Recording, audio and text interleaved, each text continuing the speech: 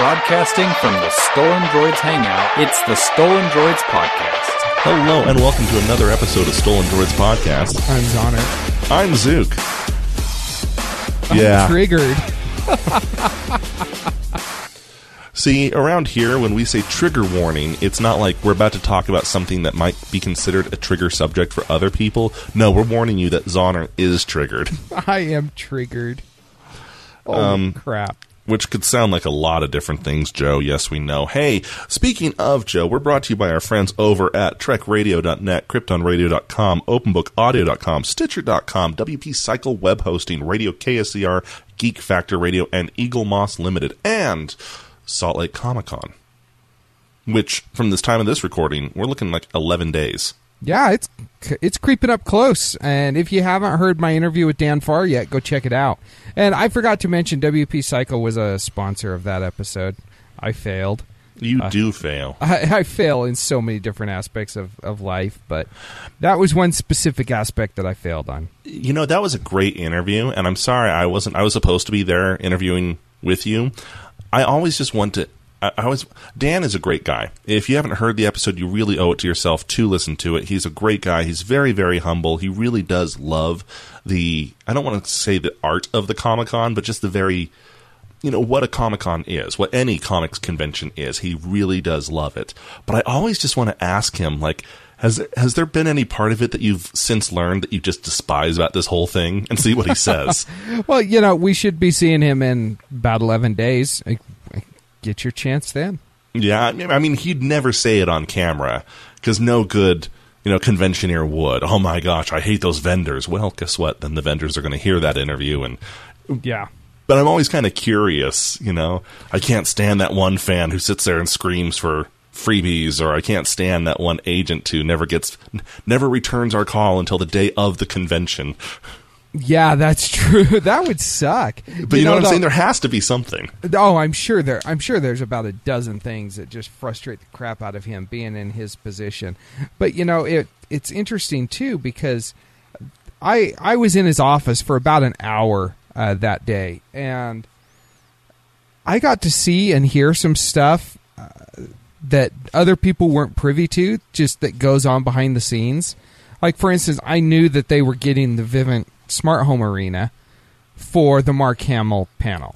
So there'll be 20,000 seats available if you care to go see Mark Hamill. But I knew that was taking place and that was going to be announced.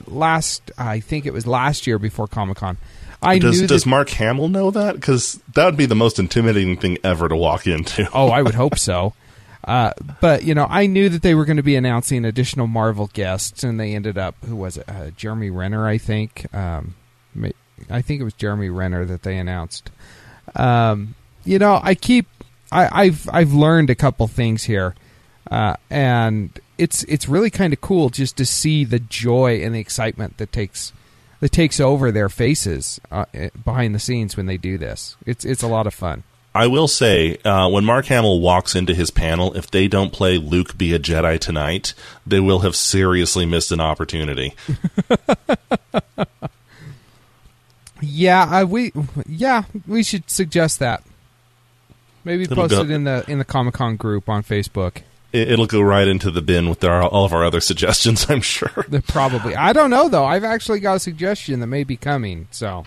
Oh. We'll have to wait and see if they make this guest announcement. But I'll just say I was communicating with talent agents and Comic-Con as kind of a middleman, so I felt pretty awesome there for about 5 minutes. Oh, very cool, very cool. No real feedback this week other than from Joe, who I guess was shaking her head for about 55 minutes last time our show to air, in equal parts disbelief and shame, I think. Maybe a little bit of disgust and sadness. Yeah. If anyone knows Joe, if you could tell us if there's still any light in her eyes, or have we just completely extinguished it. But no other feedback other than that. Yeah, that's always fun when we get feedback from Joe, and we immediately start to question, what was it specifically that kind of pushed over the edge this time? Let us know so we can toe that line again. Yes, because that's a fun line to toe and occasionally jump over. I don't know. We can't keep using that line. It sounds weird. This is one of those things that the more you say it, the weirder it sounds. Yeah, true. So, into our headlines, because we don't have any other feedback. And this one is kind of a follow-up to one from a while ago. Google very quietly announced Duo. No, I take that back. They very quietly launched Duo. They didn't so quietly announce it a few months back at their last Developer I.O. Yeah. And this week, they launched it. They didn't tell anyone they launched it. It just suddenly popped up on the Play Store. And if it hadn't been for us watching the Android news sources and Schmitty, because he's like evidently wired straight into the Google RSS, I would have missed it. I would have missed it entirely. I saw Reddit going crazy on it. I haven't downloaded it yet. I have. I've used it. It's amazing. Now, if you need a refresher, Google Duo is a one-to-one video conferencing system. It's like the Android equivalent of Apple's FaceTime. You don't need a Hangouts account. You don't need really anything. You just need a phone number, and that person needs to have Duo installed as well. So let's say that Zoner did have it installed. I could say, open up a new conversation with Zoner, and my phone will say, great, you want to email him, call him, text him, or Duo. And I can click Duo, and then it immediately opens up a one-to-one video call with him. What's really great is the fact that it then also gives him a knock feature. So by me initiating the call, it's kind of like I'm knocking on his phone. He can pick it up, see who it is it's calling, and he can see me.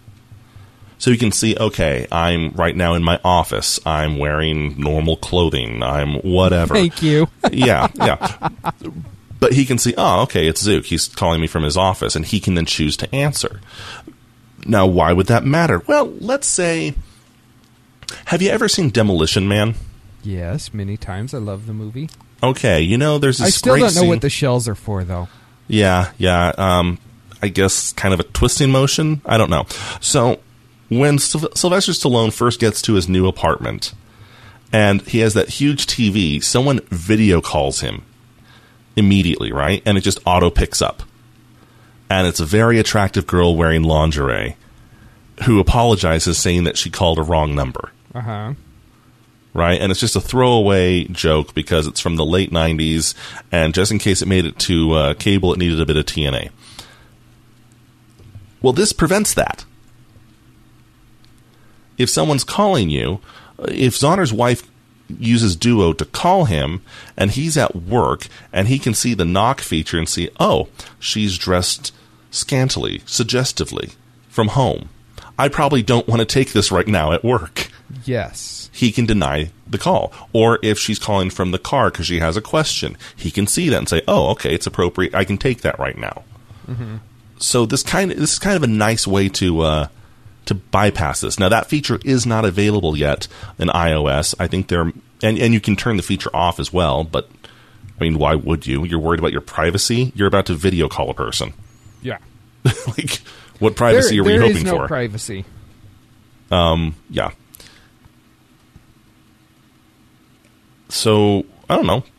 If you have an Android, if you have iOS, this is a cool little thing to pick up. Zoner, what would you say is Google's biggest thing when it comes to launching new products?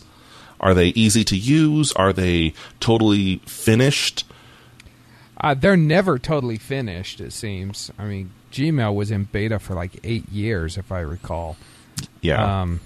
But they are, I mean, Google does like a minimal interface. They do like, relatively simple interaction with the app, at least from my experience. And, I'm one of these high-tech people, so maybe it's like giving a squirrel a wrench and telling him to go build a car for other people. But for me, it's generally pretty simple.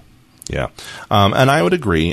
Google is known for launching incomplete products and relying on user feedback to complete the software, right? This, however, is exactly the opposite. It really is just that dead simple. There's like one button. It's stupid simple. Now, how does the video quality? I mean, is it pretty solid? Is that dependent on your connection and your camera more than you would expect? Hard to say. I've only used it on Wi-Fi. The video was very clear sounding as well. Schmitty was able to use his front-facing camera, then he switched to the back-facing camera and showed me his coworkers. I did the same thing. If you've used FaceTime or even seen using FaceTime, it was way simpler than that. It's simpler than starting a video Skype conversation. It's simpler than starting a video Hangout conversation. Okay. It is dead simple. I can't stress that enough. That's good to know. I usually use Skype when I go on the road for work to call home and chat with the family. But maybe this is what I'll do going forward. And my wife and I, we usually use Hangouts. So see, I've never had good luck with Hangouts and video calls. He says ironically while we're doing a video Hangout to record this show.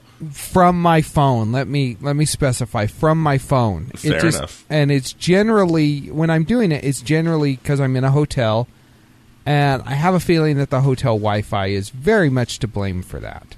It probably is. But yeah, I've never had a lot of success using my phone and Hangouts for video calling. Well, you should try this. I just sent you an invite. And everyone else should too. There's a link in the show notes. It's free. It's cool. Now, this isn't their other one, whose name I've already forgotten, that offers... Allo? Yeah, Allo, which will do end-to-end encryption of the messages. So that's coming up soon here still. And I guess they've got some pretty awesome stickers that involve nipples and condoms and all sorts of stuff. So, I don't know. Have you not heard that, Zook? Yeah. For everyone out there in podcast land, I'm giving the most confused look ever as to why my co-host has just gone entirely off the effing rails. Yeah, they've got, I guess, Allo is going to have some sticker packs, kind of like, I guess Twitter just introduced some, but like Facebook Messenger has. And one of them is called Julio the Bull. And yeah, it's a little bit, there's some that are odd, I guess.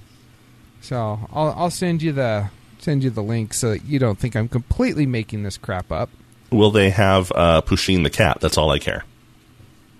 I don't know if they do or not, but I mean the title of this article, Condoms, Butts, and Nipples, a first look at some of Google Allo's hilarious sticker packs.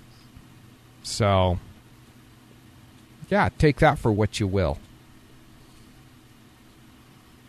I think they have a different definition of hilarious. I agree.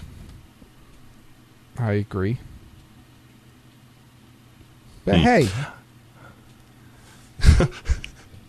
CurseYouAutocorrect.com is about to get really interesting with some of these new sticker packs, sending it to the wrong people. We've talked a lot on this show about security, and we always come back to good passwords equal good security, right? It's not everything you can do, but it definitely helps. There's this thing that people have, it's called a password scanner, where you enter in a potential password and it tells you how secure it is. And I've seen these that range from very secure, not very secure, to ones that tell you actually how long it would take to brute force that password. One where you just basically hit it as many times as you can with different combinations until it finds the right one. And I've always had kind of a love-hate relationship with it because it's the easiest way to show someone how secure or unsecure your password is. And at the same time, there seems something inherently unsecure about telling a website what your password is. Yeah, I've always thought that was a little bit interesting and ironic. Well, it seems like they may not be as useful as they once claimed because it turns out many of them can't detect easy-to-crack examples. Okay. So there's some that are just super, super, super dumb. Okay. ABC 123, trust no, and then the number 1. NCC 1701, I love you, exclamation point. Primetime 21. All of them were broken in under a second by popular password cracking tools. However, many of them passed the password checking websites. Because as far as they were concerned, it's over 6 characters. It's a combination of letters and numbers. Many of them have exclamation points or special characters. It's like, yeah, but no. Yeah, I don't... I think that maybe what they do is they just look, like you said, and say, oh, well, there's letters and numbers, or, oh, it's this many characters, and at first glance, it doesn't appear to be a word or something from the dictionary. Right. And I don't think that they're really digging deep into it like a human actually would, or like a password cracker would. Well, and that is kind of the problem. A lot of times that there's a great comic from XKCD that talks about this, where over the years we've designed passwords that are hard for humans to remember and easy for computers to crack.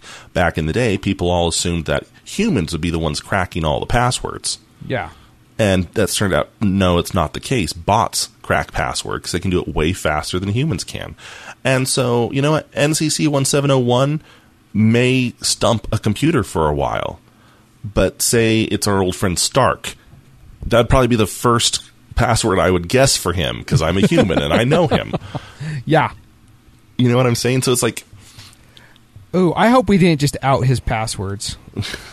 Hashtag Hacks Stark is on. It's the year of the Stark, baby. So, I don't know. I still stand by my assertion that the best password solution is an AI that is dedicated to protecting your identity. Each of us have our own.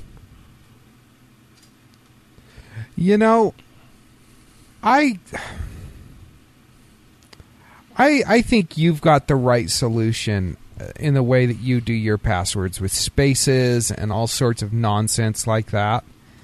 Because that just makes it, like, exponentially more difficult to crack a password.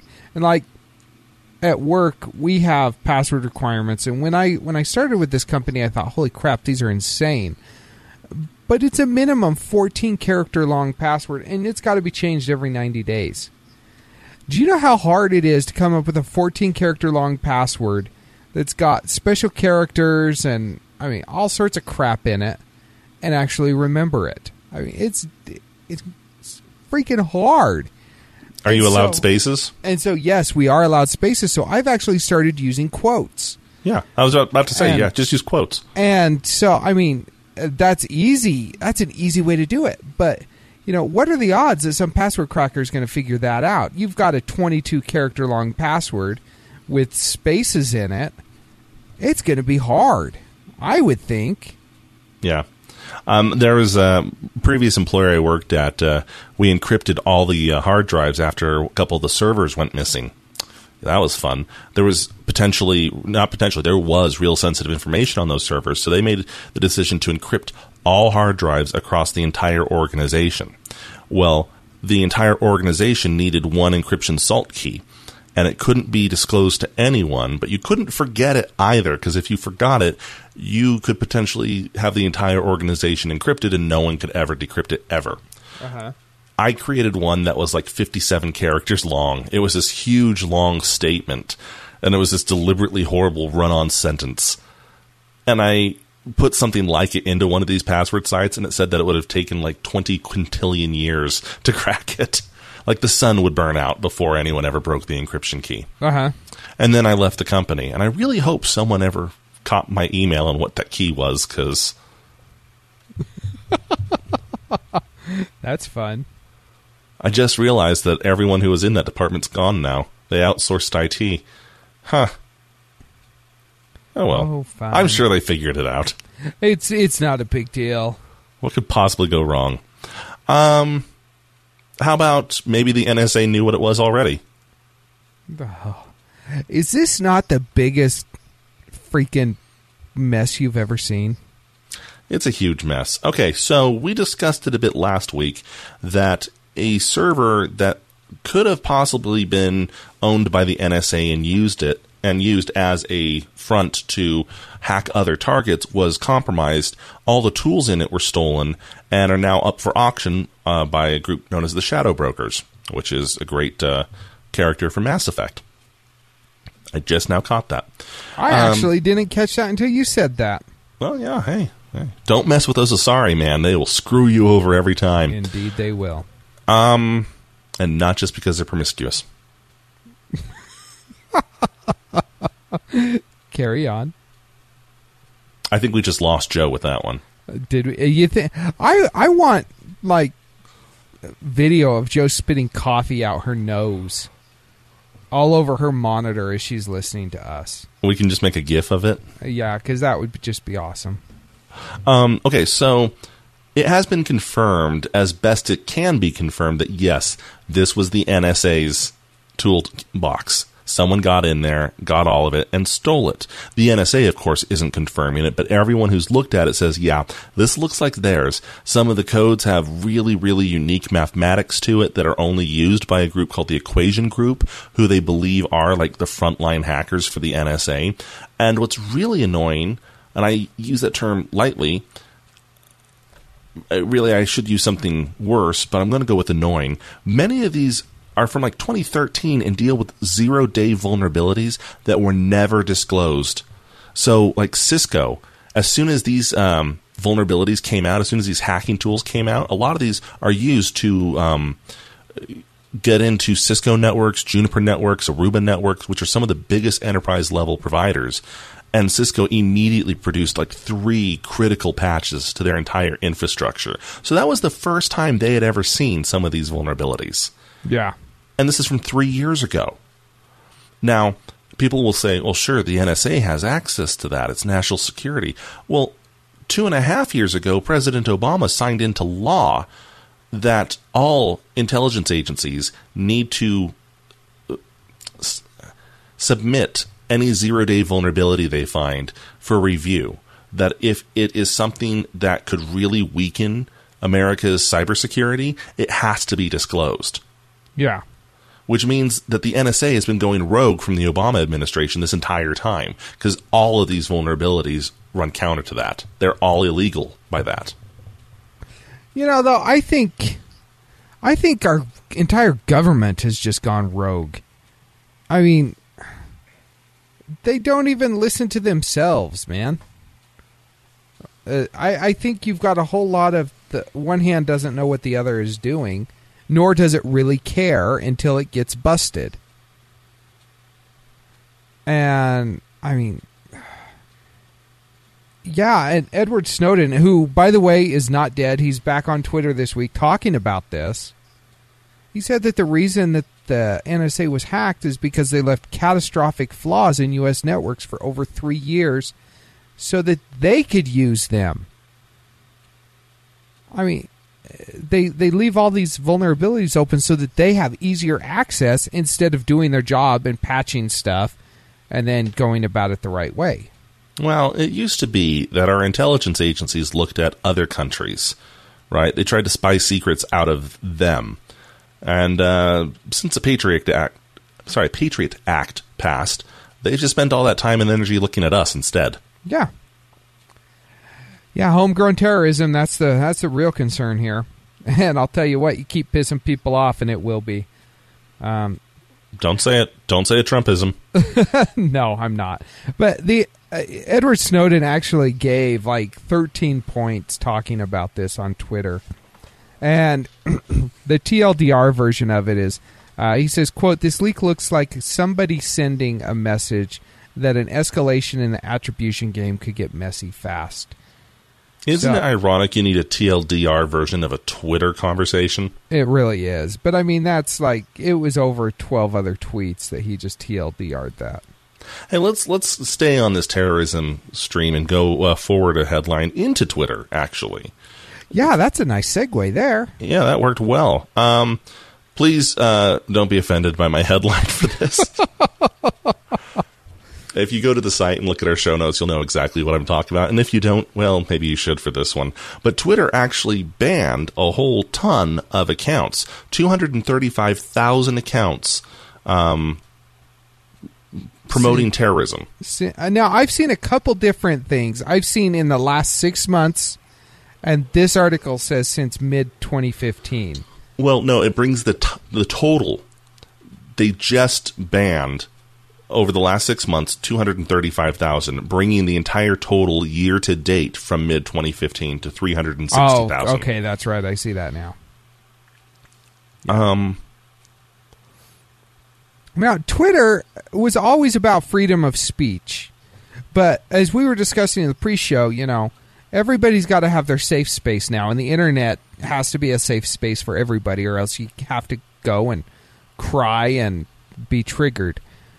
I just want to know where my safe space is. Because it sure as hell ain't the internet. But they used to be very pro-free speech, and now they're all about banning users and cracking down on people. I mean, Larry Correia has told me he stopped using Twitter because of the shadow banning that was taking place to conservatives. And he was shadow banned, and he said, okay, I'm done with this. This is ridiculous. But now they're just straight up outright banning people, and they say it's for promoting terrorism.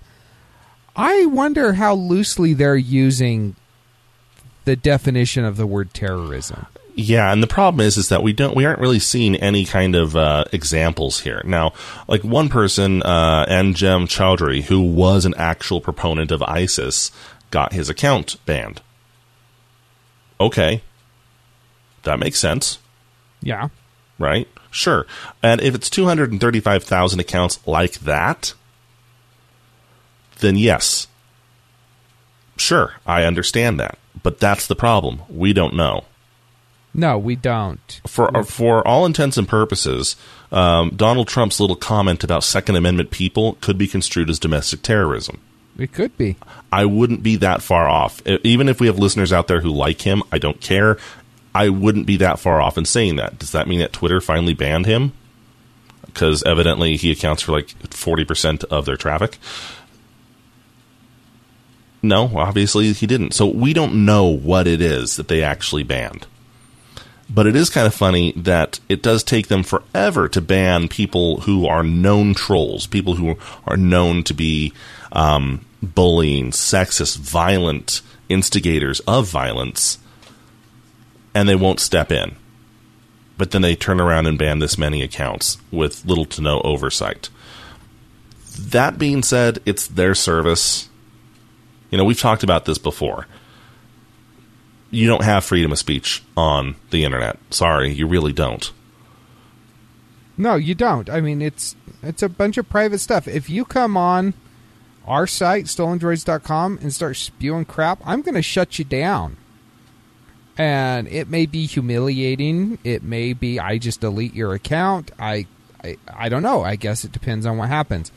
But you're not free to just go and say crap wherever you want, whenever you want. The First Amendment doesn't guarantee that. What it does is guarantee that the government won't throw you in jail for criticizing them. Right. And I think that people forget about that. I think that I really think that people forget about that a lot.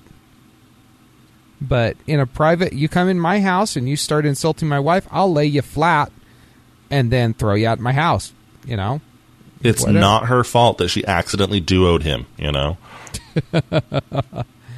So, I don't know. I want more information on this Twitter deal. I want to know who they're considering terrorists. What's promoting terrorism? If somebody says, America sucks, Allah Akbar, whatever, is that terrorism? Or hashtag Turka Turka? Or are they just looking at people and whatever? I don't know. I just want more information. I really feel like we need more. If that's not a show title, I don't know what is. And let's be perfectly fair and perfectly honest here. It could be that they actually just banned 235,000 bots. Twitter bots run rampant. It could just be one actual terrorist and a whole crap ton of bots that are meant to forward, retweet, and auto-respond to everything with terroristic threats. It's quite possible. We just don't know. They're not actually giving any information. No, they're not. Which makes me wonder, too, if did they just ban bots? Are they just making themselves look awesome when all they did was ban a bunch of Twitter bots? I hadn't even considered that. Crap. Now I'm, like, feeling triggered. What else can we talk about? Let's see here. Let's go into Windows 10. Okay. Microsoft recently released the anniversary update of Windows 10. If you don't have it already, check your updates. You probably actually have it just waiting to install. It's a pretty awesome update. It changes some things the way Cortana works, ways the start menu is organized, little updates here and there, nothing so massive it feels like a new OS, just some welcome changes. One thing that isn't so welcome, if you happen to use a webcam, chances are good it may not work anymore. Yeah, that's a problem. Now, it's only certain webcams, and it's only in a certain way, but by the way, that it happens to be the way that like millions of people use it. See, Microsoft disabled the ability for USB webcams to use motion JPEG or H.264 encoding on their streams for reasons that are a bit more complex than I want to get into right now. So it only allows them to use the new UYU2 encoding. Well, that's great, right? Microsoft is all about getting rid of this legacy crap that we've been holding on to for so long. But the only problem is that many programs that use webcams, such as Skype, which is a Microsoft product. Yeah, all use the H.264 encoding. I love the irony of that. I know, it's great. So if you've recently updated your computer and you use Skype, and after using the webcam, suddenly your entire computer crashes or Skype crashes, there's a reason why. It's because of this update. But we have found a workaround. It's a registry hack that allows you to gain access to your webcam again. I will say it doesn't seem to affect onboard webcams, just USB ones. So if you've got a laptop that's got the onboard webcam, you might be okay. Right. Don't quote us on that, but you might be okay. I've been okay. Yes, Zook has been okay, and since he's been okay, chances are you will too, hopefully. But if you're not, let us know, because that's good information to have. Indeed. Let's see here. Moving into news of the really what the crap, why are we still talking about this? Thank you, Facebook. It's funny because I saw this headline pop up. Zana, I think you put it in the show notes. Yeah. And I immediately was thrown back to like 4 years ago. Facebook is looking to launch its own gaming service that would compete against Steam. Is that even possible at this point? No, it's not. But it's cute of them to think it is. It's adorable. Yeah. Now, the reason I know that we've already talked about this, because I remember Stark and Schmitty going on about how many purple cows can one gaming service deliver to your PC.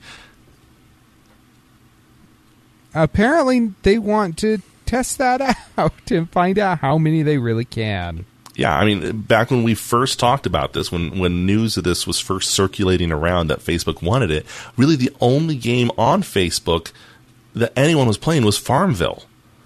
And I gotta be honest, have there been any new ones since? I don't know. I don't use Facebook for gaming because I'm like a gamer. I don't think most people do. And I think most of the casual gamers who were playing Farmville all have smartphones now. Yeah. So I'm confused. Is Facebook hoping to deliver the next Halo to my PC? Or are we talking about like their own client to download Bejeweled Blitz? I want to say that they're going to deliver the next Halo. However, in realistic terms, I think they're going to be bringing Candy Crush to your PC via their platform. But why? That's the question. If you have Windows 10, go into the Windows Store, the App Store. You can get Candy Crush. Yeah. It seems completely unnecessary to me. Yet, I think Facebook is mostly completely unnecessary as well. Yeah, if it weren't for my family and our fans. I know. Facebook at this point is a necessary evil. Mm-hmm. Speaking of kind of weird realizations, weird thoughts, but in this case, one that goes the opposite way. Google is looking at adding a new tab. The developer version of Chrome always adds new things and takes away new things, and the new tab, meaning that when you add a new tab and it opens up like your recents or your favorites or your most used, they're always tweaking it. Well, some developers have found that if you flip a certain configuration flag in your dev version and your beta version, the new tab becomes a Google Now page. That's freaking awesome. It's freaking about time is what it is. Oh, you know I the agree. major reason I use Microsoft's version of the personal assistant? Because she's there on my PC already. Yeah. And Google Now wasn't. I found it infuriating that sitting at my computer, I didn't have any easy way to see what my schedule was, when my packages were coming in, any of these things. That's why I had to go with Microsoft's version. And don't get me wrong, I love it. I love her. She's great. She works. But Google came out with this first. Why is it taking them so long to finally bring this to the computer? I know, it makes no sense. And, you get little nuggets of it with Chrome and desktop notifications and stuff, but nothing like Cortana. Yeah. And in the Chrome notifications are just pissing me off now anyway because it's a stopgap. Okay? I have Facebook, the Facebook app, installed on my computer. I have Facebook on Chrome. And I have Cortana installed on my phone as well. So when I get a notification from Facebook, the computer picks up on it from the Chrome notification. The computer picks up from it from the built-in, from the installed Facebook app, and my phone passes it along to Cortana on my computer. So I get like 3 notifications for everything. Oh, that's annoying. If I could just disable that all and just have a Google Now interface or a single assistant interface, I would, regardless of the platform. Yeah. Yes. Good job, Google. Took you long enough. Yeah, and I hope... I know that I said earlier that, it's beta and half released. We talked about that stuff, and I hope that this isn't one of those things where it's just a complete disaster until they spend 6 months working on it, getting it right. Mm-hmm. I agree. And unfortunately, not trying to be the naysayer here, many of the things that are in the dev build of Chrome and even in the beta don't always make it into the final build. No, they don't. So I guess time will tell. In news that I don't know how to classify, Uber has started to launch self-driving cars around the Pittsburgh area. Have they started, or are they starting later this month? Oh, geez, that's a good question. Let's. I think they're getting ready to start. Yes, this month they will be. But this opens up a whole bunch of questions. One, how suicidal do you have to be to voluntarily call an autonomous vehicle over to yourself and then get in? I thought we were still at the point where these things are trying to go through federal regulation and government approval before they can even hit the roads. Yet I thought so too. And even ones like the Tesla, where it's your car and you are behind the wheel, are still being considered a beta test. Yeah. So I'm really curious how Uber is doing this. I'm also curious, is it still ride sharing if someone isn't sharing a ride anymore? I don't think Uber and Lyft are really ride sharing, in all honesty, because the way that they do their apps, you go online as a driver and you're basically a taxi at that point. Because it's not like, oh, well, I'm going to work, so let me give you a lift. It's, oh, you're going to work, I've got to go to the airport. So you take me to the airport, and then while you're on airport property, you'll get another call from somebody at the airport who needs to go 60 miles south of here. It's just, you're a taxi. Yeah. So I'm very interested, though, to see how, first of all, how Uber is pulling this off with the self-driving cars, and then also what passengers think. Like you said, how suicidal do you have to be? I don't think I'm ready to trust a self-driving car yet. I don't trust most Uber drivers. That's a good point.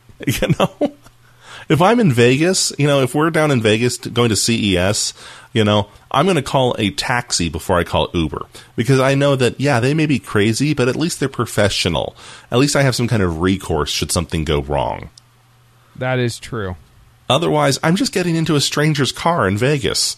Which is really weird, because remember as kids, we were always told, don't get into strangers' cars, don't give out your personal information on the internet. And now it's like you're giving out your personal information on the internet to a stranger who's going to come pick you up in their car. I find it very entertaining. If there's no candy, I'm not getting in that car. Hey, I've heard, I was talking to my brother, a lot of Uber drivers do have candy. Oh, hey, I'm in that. Yep. Forget everything I just said. Yep. But if it's a self-driving car, will they have, I don't know, self-eating candy? Will there be candy even in the car? I don't know. You meant to go somewhere with that joke. I realize you did, and you went straight into dad joke territory. I did. Because I'm a dad. It's what I do. I do too, but I have to turn it off for this show. I changed midstream there. So don't cross those streams. No, don't cross the streams. Hey, we all love Verizon, right? Actually horrible. Not so much. That's why I left them. Yeah. They're not horrible, but they're not great either. They're like any company. Their coverage is generally good, but you pay a lot for it. Yeah. I'm on T-Mobile, and I pay less for it, and so are you. And I've just come to expect that T-Mobile phones have a lot more bloatware, that is, stuff installed by T-Mobile, than other carriers do, mainly because I am getting such a discount.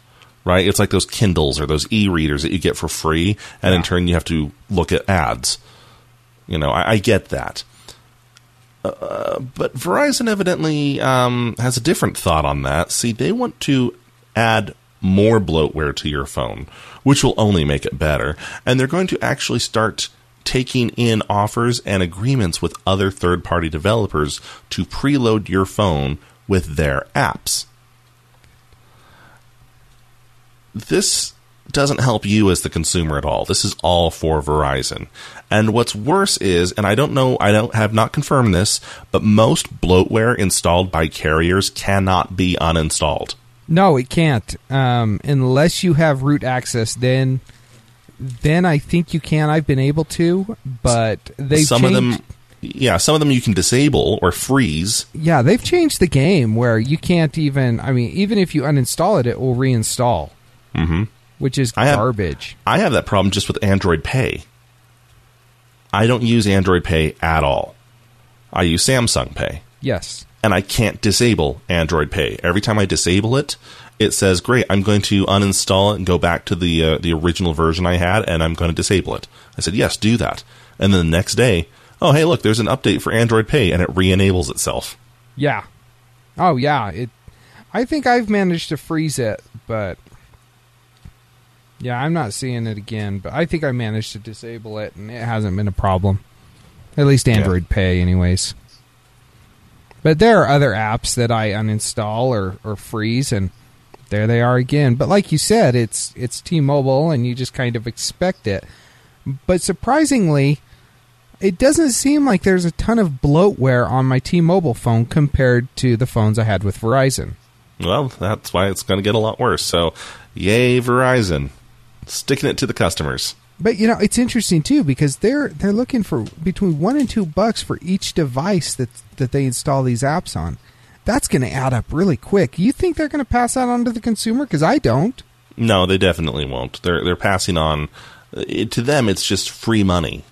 It doesn't cost them anything. They're sticking it to their customers that way. Yeah, it's ridiculous. I mean, I'll never forget my first Android phone that I got from Verizon, and I've mentioned this before, had the Blockbuster app on it. Blockbuster had gone bankrupt like 6 months earlier. Yeah. And I couldn't uninstall it. It was completely worthless, but there it was, and Verizon was getting paid for it.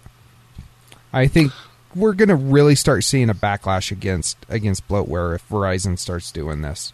Yeah, and we should. Computers, Dell had to learn this long ago. Dells used to be the worst. They were loaded with so much bloatware, it was untenable. I don't even know if that's an actual word, but it sounded right then. And so Dell would give you the option of if you customize your system, you could pay an extra $5 and they would remove it down to what they called a bare bones system. So it was basically Windows on there and nothing else. And it was so popular that Dell just started doing it in general. Now Dells have some of the fewest bits of bloatware on there. Usually the Dell update system, and that's it.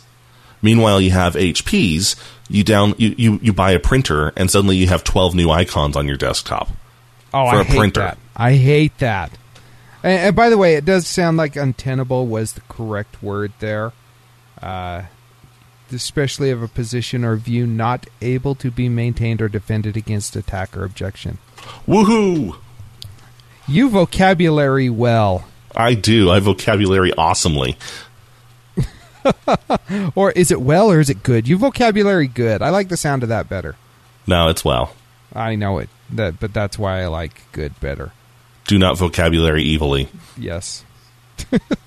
Oh, that actually hurt my brain right there. It really did. Schmitty's just having a stroke right now as we're doing this.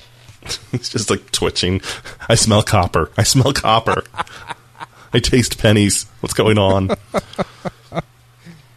Okay. He spits the pennies out of his mouth. Let's move on to Pokemon. Pokemon has seemed to cannot get out of the news lately. Well, either it's super popular, or it's being hated on, or it's, hey, so easy to cheat, or, hey, they're giving lifetime bans, which, oh, by the way, if you didn't hear, if they catch you cheating, they will ban you for life. Yes. You can appeal it, but, I mean, good luck. Yeah. So, there is a mayor in France, Fabrice Beauvois, excuse me. He wants to ban Pokemon Go from his entire town. It's not really a town; it's more a settlement. You make it sound like it's a bunch of covered wagons just in a circle. They're just squatting. Let's be honest. It's a town northeast of Lyon. It's 800 people, and he claims that Niantic didn't ask for permission before opening up shop in his town. I think that this, again, is an awesome example of how people in Europe just do not understand how the internet works. Or how technology in general works. Well, it's kind of like France, and their issue with Google doing Google Maps. Remember that? Yeah. It's well, who said you could see our roads? We can see your freaking roads. They're right there. They're roads. Yeah, I mean, it is what it is. I think it's hilarious, though, because he wants Niantic, as you said, to ask for permission. They say when a cafe or restaurant owner wants to open up in a French town, they have to ask the mayor's permission. And nobody asked the mayor his permission. Do cell phone companies have to ask permission? I mean, does the television signal coming into their little settlement have to ask permission? I can't even imagine. That's just the stupidest argument that I've ever heard in my life. Well, it sounds very French.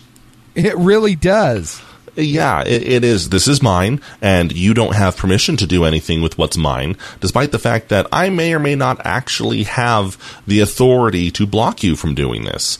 And that's kind of the definition. That's kind of the difference between the American way of looking at things versus the European way, or at least the French way. It seems like in America, if you're the mayor, you're a public servant. Yeah. And if you're in France, if you're the mayor, you still think that you're somehow a lord of nobility and you own this area, and your fief have to pay you. Although I think we're kind of at that point again in American politics. Now, if your feudal lord has not given permission to play Pokemon Go, then by all means don't do it. We'd hate to see you sold off or beheaded. So to the people of this town, use your own discretion there. But really, that's just absurd to me. I mean, I get taking it out of the Holocaust Museum. I get taking it out of like Arlington National Cemetery and these other places where they've requested, look, that's not what this is for. Yeah. This place is sacred ground. Let's keep it that way. I totally understand that, and I have no problem with it. But for the mayor to say, well, you never asked for my permission, that's just garbage. Also, the entire country of Iran. Yeah, let's not forget that. Though, to be perfectly honest, I don't think I want to go wandering in there anyway, looking for... with my virtual machine out that can capture pictures and video. I think that's a quick way to get shot. I think it's a very quick way to get shot. I think just being an American in Iran is a quick way to get shot. Or at the very least, captured and held prisoner. Yes. But hey, we do know that the Obama administration will send $400 million over there. Don't rescue me yet. I swear there's a Charizard around here somewhere. I'll let you know when I find it. Then you can rescue me. I just need 6 more Magikarp before I can evolve. Also in Pokemon news, this one is horribly hilarious. Yes, it is. So, Niantic has 2 different ways of banning people. They've figured out how to do an account ban and an IP ban. If they know that a particular account is hacking, they'll ban the account. If they believe it is an IP or an IP range, they'll ban that range. Now, if you ban the range or the IP, you can still log in. You just won't see anything around you. Pokemon won't show up. Pokestops won't show up. Gyms won't show up. Nothing shows up. You can still log in. You can still walk around. The map still moves. It's just basically unusable. Well, to test how they're getting this, a Redditor posted a thread about how he was going to hit it from this particular IP address and just start scraping the back-end data, kind of the way Pokevision used to do. Pokevision was the website that you could log in and see exactly which Pokemon were where, how long they were going to be there, when they were going to despawn. It was wonderful. It made playing the game so much fun. It did. It really did. Well, Niantic didn't like that. And suddenly, those IP addresses were blocked. Like, absolutely banned. Well, here's the problem. That IP block wasn't a private IP address. It wasn't even his. It belonged to a cell phone provider, and it was the national block. So, basically, if you have a cell phone in Belgium, you can't play this game, because Niantic has blocked the entire damn country. Yeah, now, it should be noted it was just the one cell phone provider. I think it was Proximus, I think. But it's like their biggest one. Yeah, and so, I mean, switch carriers, I guess. But I think that is awesomely hilarious. Overreact much? Man. You know, I think that they are feeling a little bit sensitive because they've lost 20% of their users, which you kind of expect that is going to happen with a mobile game because, you know, there is attrition. But a lot of those users seem to have left once they started, quote-unquote, improving the game by removing the tracking functionality and the stuff that actually makes it possible to catch Pokemon. Well, their feeling is, and I understand where they're coming from, they want the game to be approachable by all. Meaning that even though... Except if you're in Belgium. Yeah, well, screw them. What are you going to catch there anyway? Mr. Mime? I don't think so. No, thank you. But so, the idea is that they want like a 12-year-old who just started playing today be able to go out and have the same fun time catching Pokemon, finding stops, finding gyms, all this different stuff, right?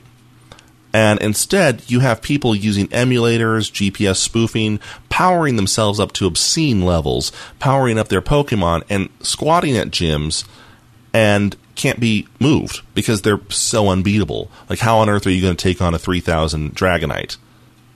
You can't. And so they're trying to... My CP57 Pidgey won't do that? No. Well, you will have Kentucky Fried Pidgey. But the idea is that they're going to try and level the playing field that way by taking it away from the cheaters. The problem is that obviously these people aren't familiar with Pokemon players, because if you aren't 12 and play Pokemon, chances are good you're kind of hardcore into it. Yeah. If you're in your 30s and still playing Pokemon, you don't do anything halfway. You really don't, do you? You know, you buy gold and you buy silver. You buy ruby and emerald or onyx or whatever the crap it is. You bought white and black just to catch them all.